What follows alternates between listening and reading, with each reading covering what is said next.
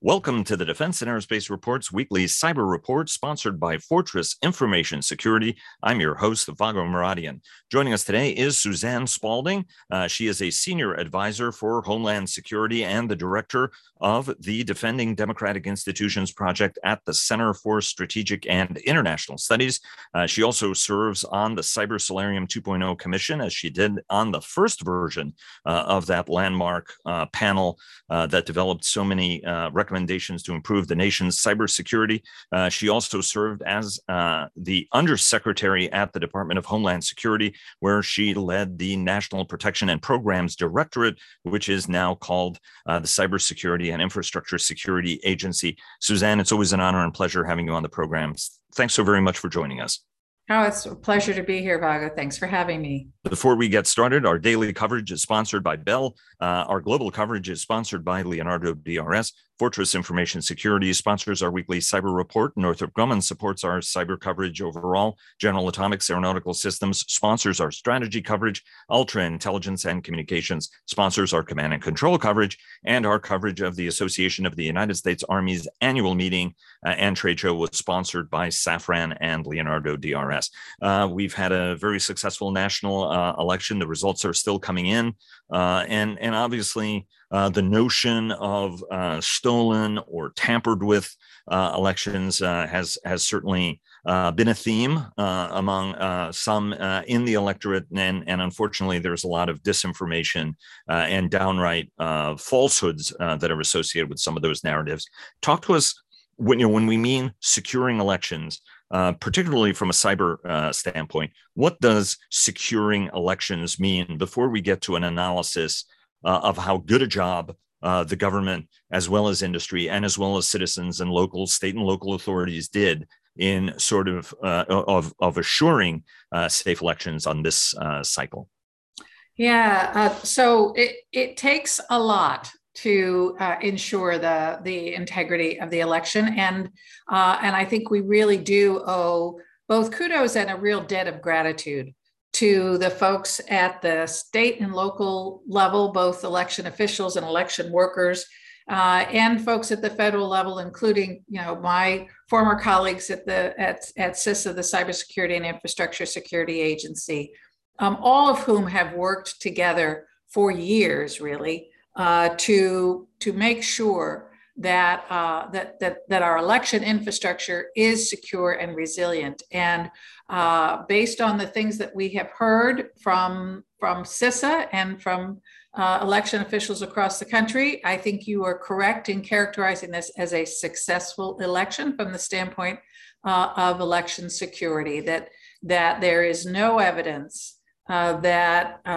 there was any malicious cyber activity that prevented individuals' votes from being cast and counted as they were cast, and that is not a small accomplishment, and something that Americans should feel good about. You were focused on ensuring safe elections when you were on the job. Chris Krebs certainly got kudos, bipartisan kudos, for all he did to make sure the elections were smooth and safe. What does it take? So when we talk about both from a cyber perspective as well as a process perspective, what does it take to ensure? There are thousands of precincts across the United States where people cast their votes, and we largely do it through electronic means. And even if we do it in paper means, it gets translated to electronic means, right? So what are all that goes into making sure? Because, not that long ago, there were serious concerns, Suzanne, about whether or not those networks, right? I remember you talking about this at a time when we were trying to improve the security of those networks. Where are we now, especially given the experience that we've had over the past several years? Yes, so we're in much better shape, and it does include, when we talk about the security of election infrastructure, what do we mean by election infrastructure, first of all, right? So it includes everything from those voter registration databases, and in those places where voters can communicate electronically with those voter registrars to make sure that they're registered. That whole aspect needs to be secured. And again, that is something that is very much on the minds of those secretaries of state, those state offices that manage those registrations, and through down to the local level. And that's where we saw a lot of scanning activity at a minimum in 2016. And so a lot of effort has gone into making sure that those systems are secure, that the voter registration databases where they can be are disconnected, and that any kind of interference or alteration would be detected. So it's securing that, and then the building of the ballot and the loading of the ballot onto those voting machines. There's a very robust physical security aspect to that, as well as the cybersecurity, network security aspect of that. That is something that has been worked out over years and is very robust. And then and that helps to protect the integrity of those voting machines. And in fact, what we have today all across the country for nearly all American voters is the opportunity to have a paper ballot, even if it is then fed into a machine that electronically tabulates. Those paper ballots are preserved. And that is what really ultimately, at the end of the day, the fail-safe is that you can have an audit trail. And I'm sure we'll be seeing that in the days and weeks to come, that election jurisdictions all across the country will be doing normal audits to reassure that, in fact, votes were tabulated as cast. And we have those paper records to provide that confidence to the American public that all those early steps and then this fail-safe ensure that happens. And how does not to put at the risk of having some folks go, oh, you just used the word interagency, right? But it's not just CISA. Cybercom is United States Cyber Command is involved. National Security Agency may be involved. Other intelligence agencies, the FBI. Talk to us about all the different parts of the federal ecosystem that get involved to ensure, what to many Americans is, one of the most important things we have, the vote, to be able to go, and it's relatively simple, right? We're either punching a card or we're flipping a lever.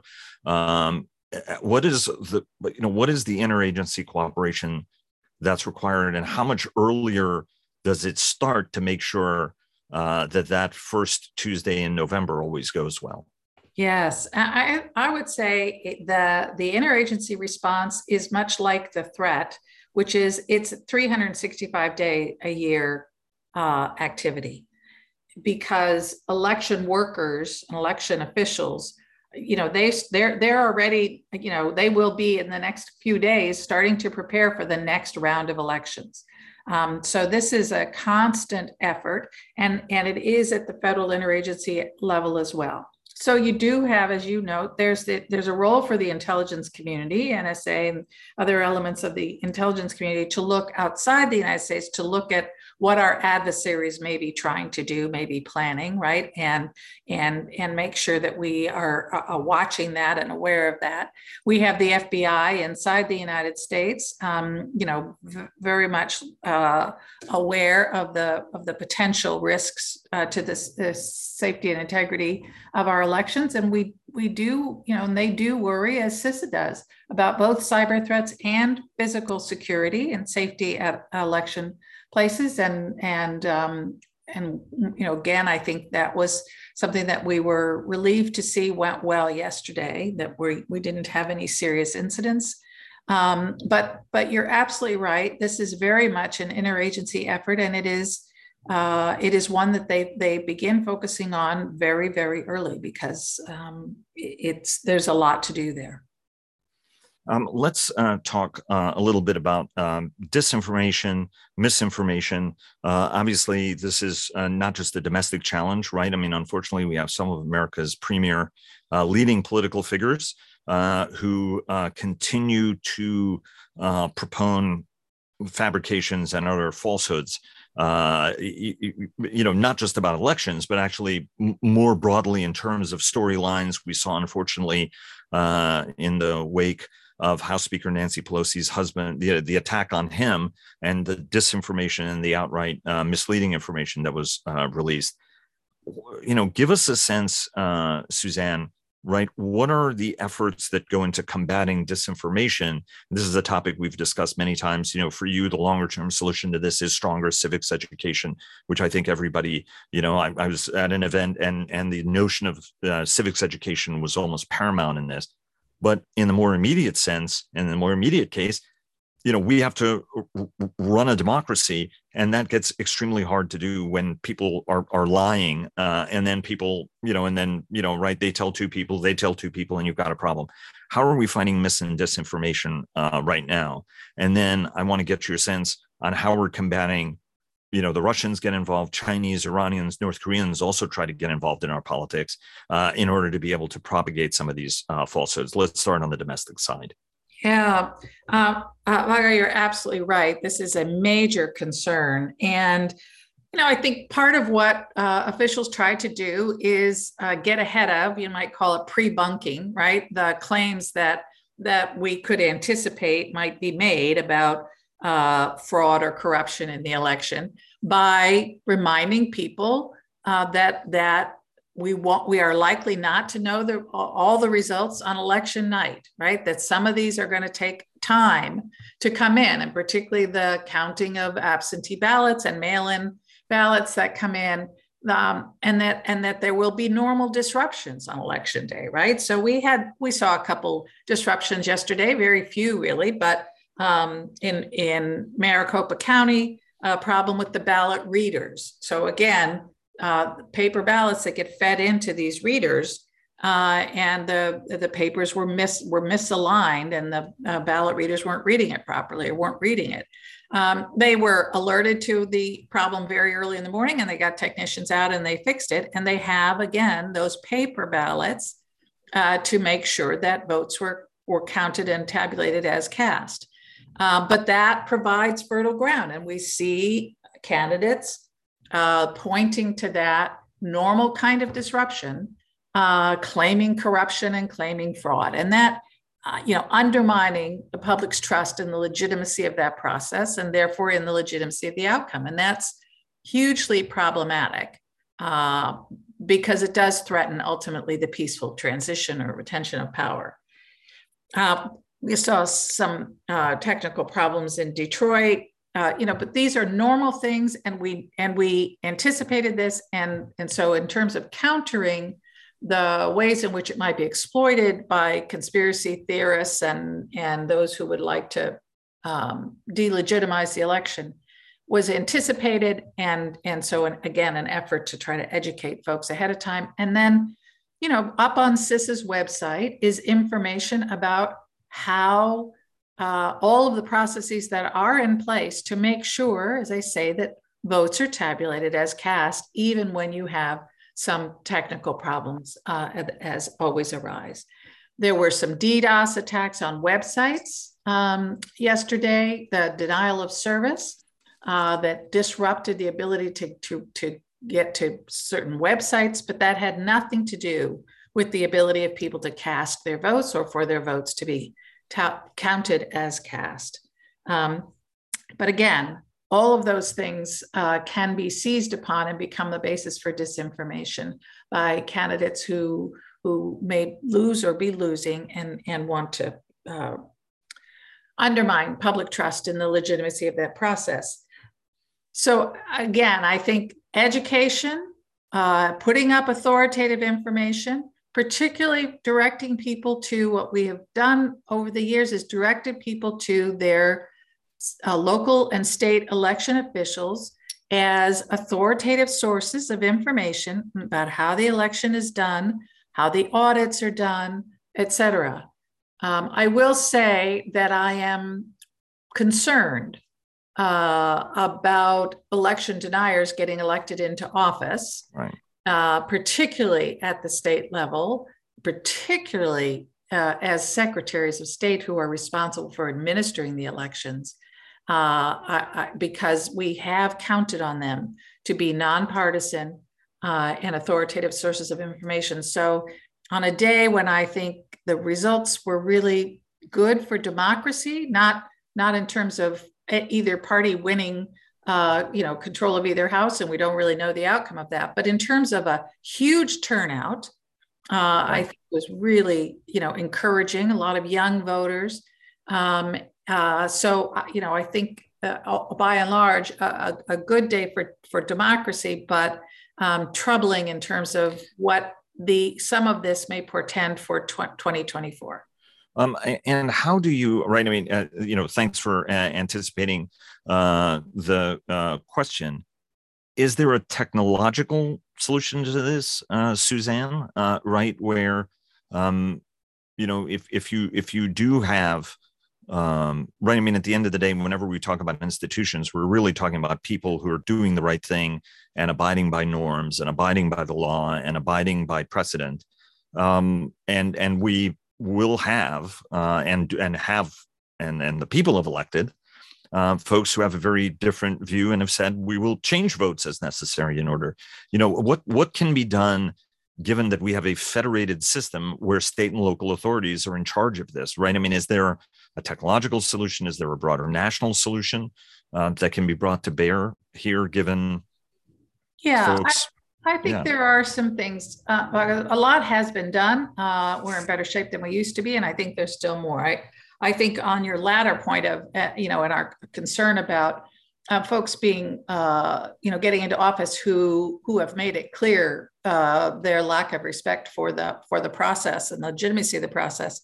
I do think it's really important that Congress move forward on the electoral reform legislation to clear up ambiguities and make sure that we are doing everything we can to ensure the peaceful transition of power. I think we have so many more people paying attention to disinformation, both in government and researchers on the outside who are detecting disinformation. I'll come back in a minute to what our adversaries are doing in that space, but also looking at the most effective ways to counter really pernicious disinformation from any source, including domestically. I am really worried about efforts to intimidate work on countering disinformation. I really am seeing an increasing effort, particularly by those who push disinformation, to try to intimidate those who are working on detecting and countering disinformation, right? These accusations of a ministry of truth, bringing frivolous suits or, claims against researchers and as well as folks in government. I'm very troubled by that. I do think there are folks out there who would love to clear away the speed bumps that we're trying to put in place to keep disinformation from going viral and spreading so rapidly. They'd love to just clear the lane. And I think we have to be alert to that, and we need to work on that.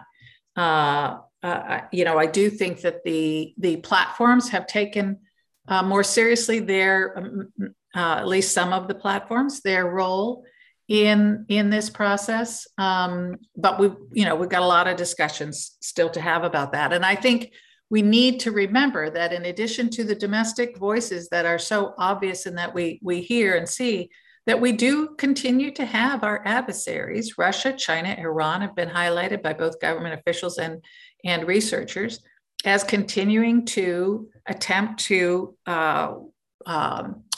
influence the political discourse in this country in ways that further their interests and weaken us.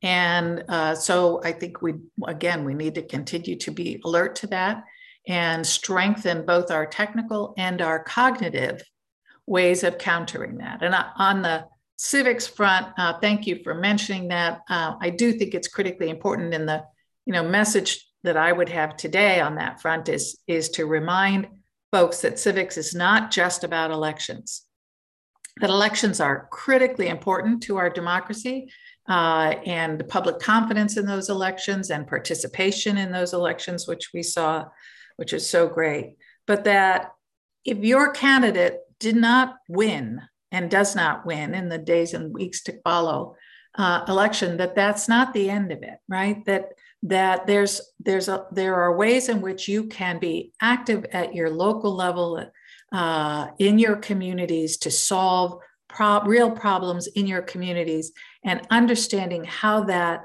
system and process works is really important, and is an important way to stay engaged, to not give up on democracy, to work on things like civil discourse. All that continues to be important. How do we, very briefly, because I want to go to the congressional makeup and your sense, because we haven't spoken as recently as I would like about Solarium 2.0 and what you guys are trying to accomplish on that. Obviously, Mark Montgomery and Philip Niedermeyer and a number of other folks who've been on the panel have been able to join us.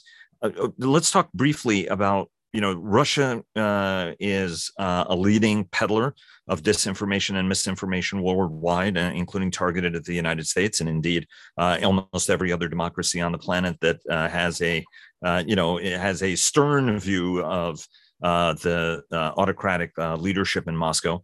China is very much the same. The Iranians are at work, and so are the North Koreans. And indeed, right? I mean, there's Binance, the leading cryptocurrency firm, has, for the second time been caught somewhat red-handed in sort of working with the North Koreans, right? I mean, that's a slightly different issue, so I shouldn't put it in there. But to say that the United States does have cyber adversaries, in whether in the information space or elsewhere, from a countering an overseas misinformation and disinformation, how are we doing? Right, because I mean, the point you've been making is with each of these election cycles, we're getting better and better and better at this. What about foreign sources of mis and disinformation and how we're counteracting those? Again, I think we're doing better, and I think again we're aided by a whole cadre of non-governmental researchers out there who are helping to shine the light on inauthentic accounts, and we're seeing. In these latest reports coming out from some of these researchers, that infrastructure accounts that have been dormant, that were set up by the Internet Research Agency in St. Petersburg, Russia, over for 2016 and for 2018 and for 2020, have been reactivated now and are continue to push this narrative that the elections were rigged, that the elections are illegitimate. Continue to push narratives that undermine support for U.S. assistance to Ukraine, advancing Russia's and Putin's goals in Ukraine. And again, I think it's really important that we call those things out when we see them, and that these researchers, continue to help us to detect and identify that. What's interesting to me, one of the things that's interesting to me, is to see how China and Russia are becoming more and more similar in their information operations. Until very recently, the thought was that Russia's information operations targeting the US were designed to weaken us and to weaken trust in democracy, and to so exacerbate division and chaos in its effort to do so. Whereas China's information operations were really targeted at advancing their policies and perhaps advancing them in their competition for influence around the world. But we are, in seeing increasingly China recognizing that it's in their interest too to denigrate our democracy in that competition for ideas, and to weaken us by undermining trust in our institutions. And so we're starting to see some of Chinese disinformation that takes a page from the Kremlin playbook. And Russia, of course, is pushing disinformation to advance policies as well as simply to sow chaos and division. And so, it's been an interesting evolution, but they continue to be very active. From what we can tell and what the researchers and others have told us, they don't seem to be getting a great deal of traction. But in our country, it doesn't take a whole lot of people to cause some significant disruption. And any lessons on how best to be dealing with that on a daily, hourly, weekly, monthly, yearly basis? Yeah, part of it is to try to deter that. And I think, one of the interagency players we haven't mentioned is the State Department, but I think certainly messaging to our adversaries, look, we see what you're doing, and this is not acceptable, and there will be consequences. And then being in a position to impose consequences. Again, as we've always said, we in the public may not see those consequences when they're imposed, but I think that's obviously an important piece of this. And then yes, continuing our ability to detect and I think to very clear policies with the platforms to take down inauthentic accounts where you're pretending to be an American when you're not. Is important. Continue to raise awareness in the American public that people should be skeptical, not always just accept the things that they see, and that they could be being targeted by foreign adversaries. And then again, as I have said time and again, I think ultimately we have to build public resilience against the content, particularly of the messaging designed to make people give up on democracy, to think it's irrevocably broken, as opposed to flawed and needing reform that can only be brought about by our being informed and engaged agents of change. So that's, at the end of the day, I think the most important thing we can do. And I should point out the person you were referring to at the State Department is none other than the ambassador at large for cyberspace and digital policy, and that's Nate Fick, who took office in September. Let me talk to you a little bit about changes in Congress. I know that the election has yet to be decided. Republicans at the time that we taped this look like they have more seats than Democrats at this point. The Senate is evenly split, and the race between Raphael Warnock, Senator Warnock of Georgia, and his competitor Herschel Walker looks like it doesn't look like it. They are going to go for a runoff in December. There was an independent candidate that took a couple of percentage points of the vote, and therefore allowed neither of them to get the 50% required to win the election outright.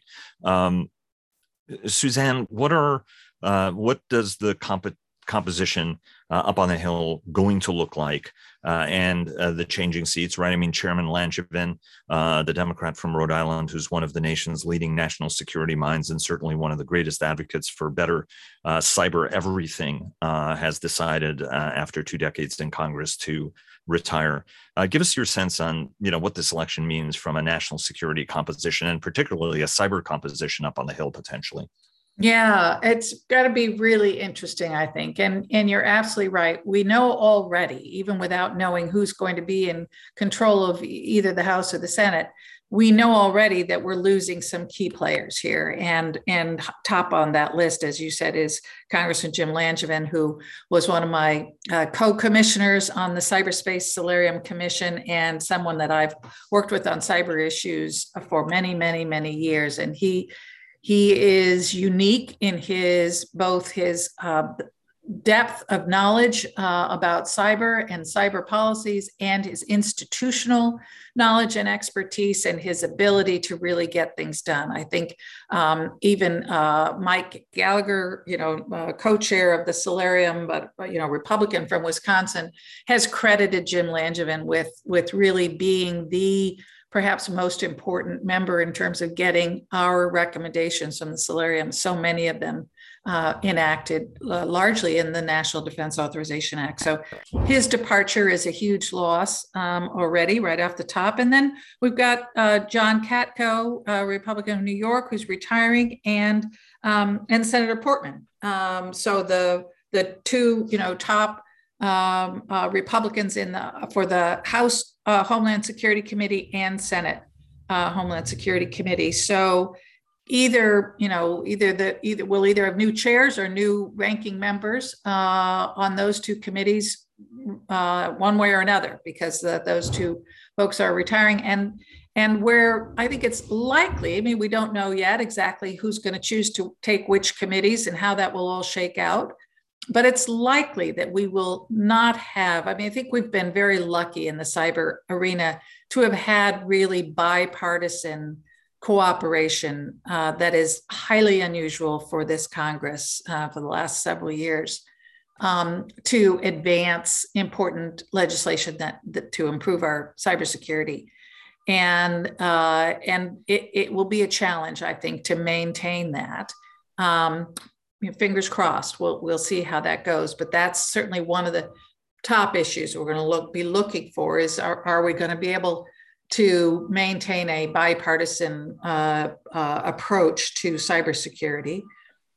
And then I think there's, part of that inherent in that is kind of, pushing, we're really pushing the envelope a bit on whether it's the cyber incident reporting legislation, for example, that passed, that was something people have been talking about for a long time and finally were able to get support for. But industry is beginning to push back. I personally think they were a little bit on their heels in the wake of Colonial Pipeline and SolarWinds and some high profile events that got the JV Meatpacking that got Americans' attention. Right. And I think they're back, sort of pushing back again. And so will we have, folks in Congress who will take up their cause and slow down some of the advances that we still need to make on improving cybersecurity. So it'll be interesting to see, I think from that perspective. We do have, continue to have some really important folks who will be there, like Mike Gallagher and Angus King, our co-chairs, and others. But I do think that these changes in leadership could indeed have an impact. And if the control flips, it may have an even greater impact.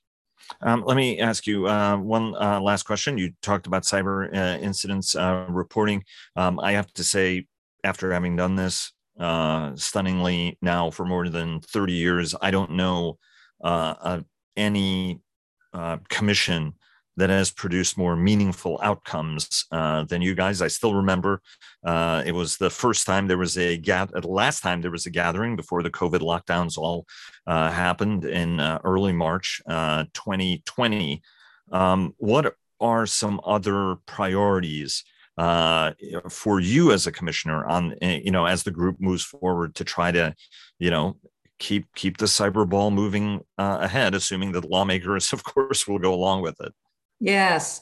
So there are a couple key things that we're really focused on. I am particularly interested in some version, at least, of the Bureau of Cyber Statistics. I just think in the wake of the cyber incident reporting requirement, that if Congress doesn't then provide the funding, particularly, and the authorization for the government to then take that data, combined with all the other data that they have on what's going on in cyberspace, and produce actionable reports back to all the network defenders, products that can help them, for example, justify a return on investment for security expenditures. Use that data in ways that are helpful for business. If we don't make sure that we have the wherewithal to do that, we are going to have failed, I think. So that's really important. The JCDC, the Joint Cyber Defense Collaborative, going along with that, the Solarium recommended the Joint Collaborative Environment. You can call it whatever you want, but it is the data, again, a sort of an analytic piece that goes with that operational collaboration, and the authorization for that, I think, is really important. And finally, I think some version of the systemically important infrastructure is where we begin to carve out some of those most important national critical functions and the entities most responsible for sustaining those national critical functions, where we have both special responsibilities on both the government and the private sector side. I think those things are some of the most important, still undone. Suzanne, always a pleasure having you on the program. Thanks so very much for joining us. Absolute pleasure. Thanks for having me. Take care.